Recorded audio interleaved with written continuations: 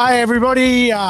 Good morning to you. Welcome to RSAM. Thought I'd throw a little 60-second intro in there, see how that panned out. Hey, how is everyone? I tell you what, it's a pretty confusing day today, isn't it? Few people back at work in some of the eastern states. Good morning, James, Allison. If you're from Victoria, you're probably at work. If you're from New South Wales, you're at work. If you're in Queensland, you're on holiday. So if I'm offending anyone from Queensland by obviously posting some information about real estate this morning, I apologise. I think Western Australia, I think Canberra is on holidays today. Tell you what, I always find Australia is a little bit disjointed when it comes to time zones and holidays. It kind of annoys the crap out of me that we just can't seem to work out, other than perhaps Western Australia, how to all live together. And of course, we live in a time where virtually there's 7 prime ministers these days. Day off in Adelaide, Chris says. Yeah, absolutely. So tell you what, if I'm offending you coming to you on your day off, I apologise. Don't blame me, though. Don't shoot the messenger. Talk to the premier of all the premiers. So tell you what really bugs me is the time zone of southeast Queensland and New South Wales. The two economies are virtually interlinked, and doing business with different time zones can be a little bit complicated. It's not uncommon here in New South Wales to get a call from Queensland at sort of 8 o'clock at night, where it's 7 o'clock there when the time zones are split. And it's just makes you, I think, a little bit disjointed. In fact, today's question is a little bit about the idea of why we focus so much on the eastern seaboard when it comes to property investing. Of course, a lot of that has to do with the economy. So today's question from RSAM comes to you courtesy actually one of our Adelaide clients, a lady by the name of Yasmin. Why are we so focused on the eastern states when it comes to, eastern seaboard when it comes to property investing? I thought it was a great question, and I think for me, I'm probably going to do a much larger podcast on this actually, probably through my podcast, The Urban Property Investor. If you haven't listened to it, jump on it, check it out. But it is an interesting question. Why are we so fixated on places like Sydney, Melbourne, Brisbane, southeast Queensland, Newcastle as part of our investment strategy? Well, to begin with, a lot of it comes down to the idea of pie, population, jobs, and infrastructure, pie. Population, infrastructure, economics, or employment. And really, if we look at Australia, most of the population is really centred around that sort of quadrant on the sort of eastern seaboard, if you like. And I always focus on a rule known as the Brisbane line. If you're not familiar with the Brisbane line, it basically was a concept created in World War II when Australia was under threat by the Japanese. Australian government kind of drafted up this kind of line, imaginary line, between sort of Brisbane all the way down to Adelaide. Fundamentally said that was the area where most people in Australia lived. And if there was anything worth defending, that was the section to fundamentally defend. Why? Because that's where we all fundamentally live. Now, I teach an idea of the 5 properties in 5 cities plan. And for me, I generally start with the apex markets, the global markets, to buy in real estate first if you can afford it. Places like Melbourne and Sydney. Melbourne's probably better value than Sydney right now. Then I teach drift down to the new world cities. Australia has new world cities, cities which are attracting global employment opportunities, but fundamentally are much younger than our older, more mature real estate market cities like Sydney and Melbourne. So then I focus on sort of places like Brisbane, And, of course, Perth is a global city. What we can learn, though, is quite often we've got this sort of idea that some of our major cities are interlinked with small cities. Small cities feed off it. So if you look at, for example, the Hobart property market, it's actually interlinked with the Melbourne property market. A lot of people, for example, downsize out of Melbourne into Hobart, or you get a lot of rent investors, people, for example, who can't afford Melbourne but want to live there permanently and obviously choose to rent, but then buy a rental property in Hobart because Melbourne and Hobart, if you like, are interlinked from an economic point of view. Sydney is very much interlinked, for example, with the Gold Coast. People who choose to rent, invest, live in Sydney, own an investment property perhaps on the Gold Coast, or you'll find people leave Sydney and choose Southeast Queensland as a marketplace. So you get this kind of like continuation of longevity of people living their lifetime in this kind of eastern seaboard area, the eastern states, if you like.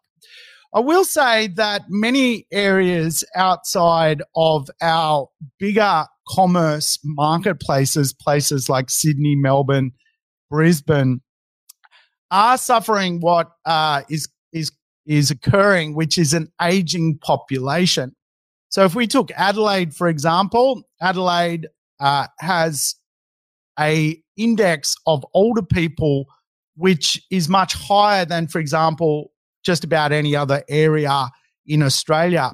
Hobart, roughly, 1 in sort of 3 people is kind of over 60.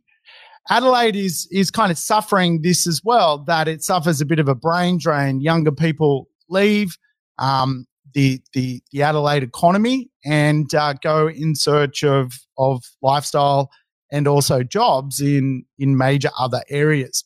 So if you look at, for example, Adelaide, one of the reasons why it's quite commonly not a focus of property investment is that it's got an aging population.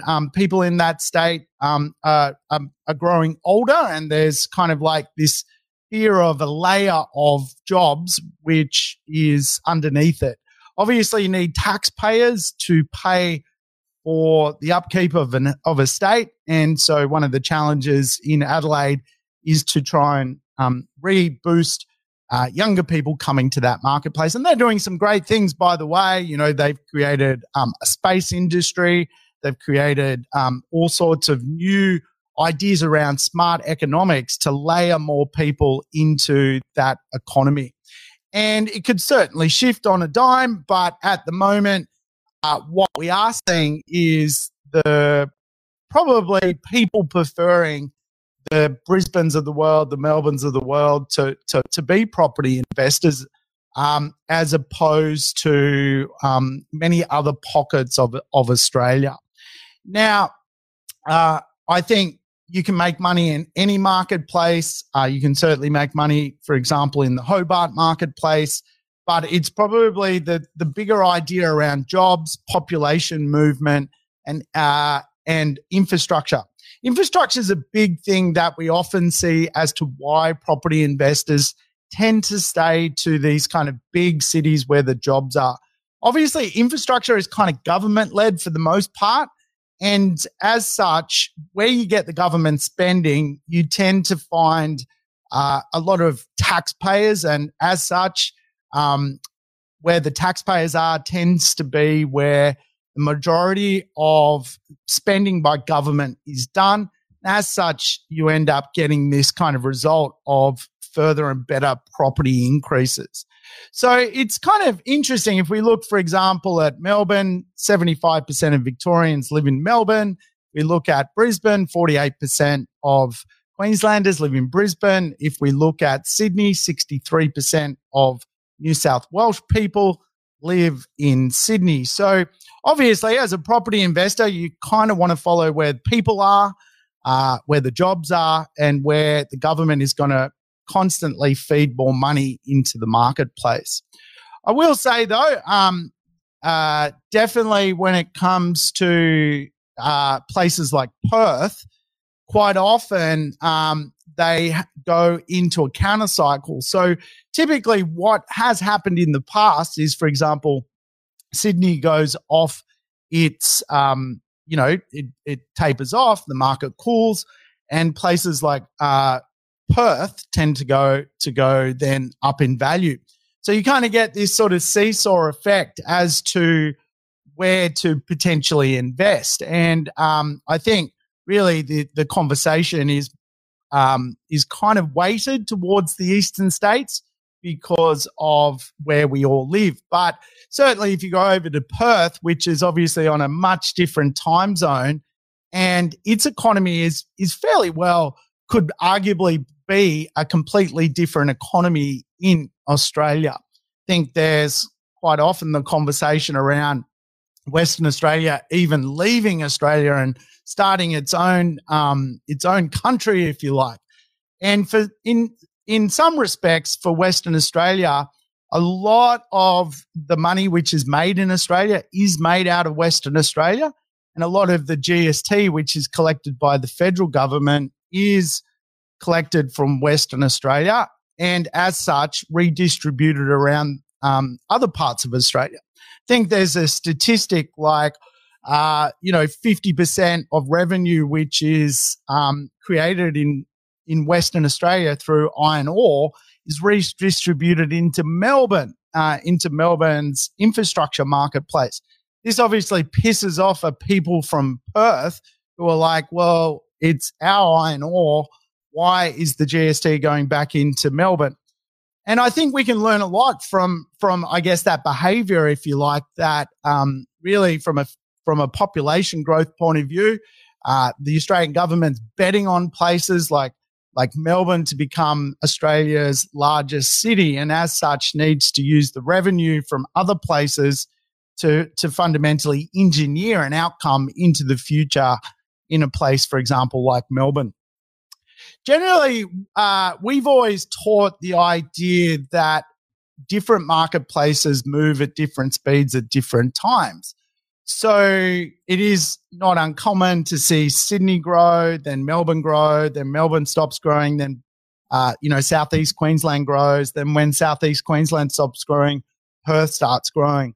That whole logic at the moment is out the window with what is occurring with coronavirus.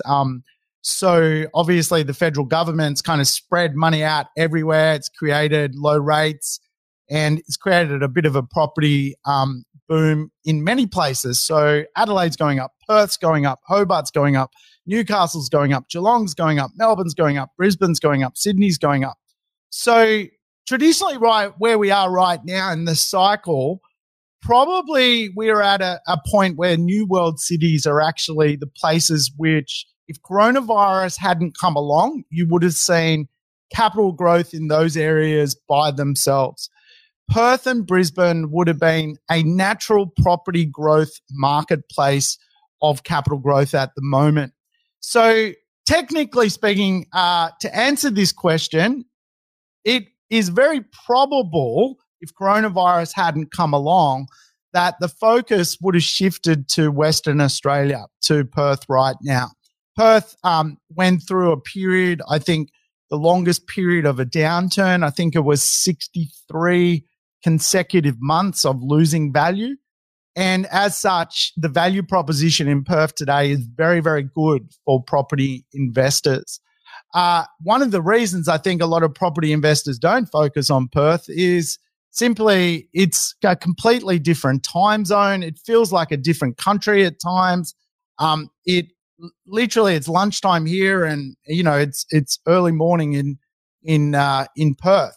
So in the past, I've certainly made a lot of money out of the Perth marketplace, and at times shifting to the Perth marketplace is a very good idea. My property portfolio wouldn't be what it is today without the great boom of 2004, 5, 6, and 7 in the Perth property marketplace. It basically tripled in value.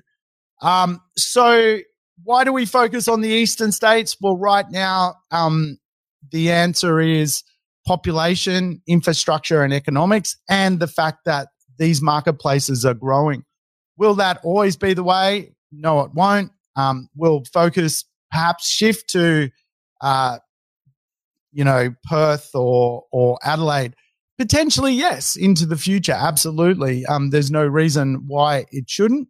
Adelaide's got, a little bit of an aging population, which holds it back at times, makes some of the rates expensive and things like that.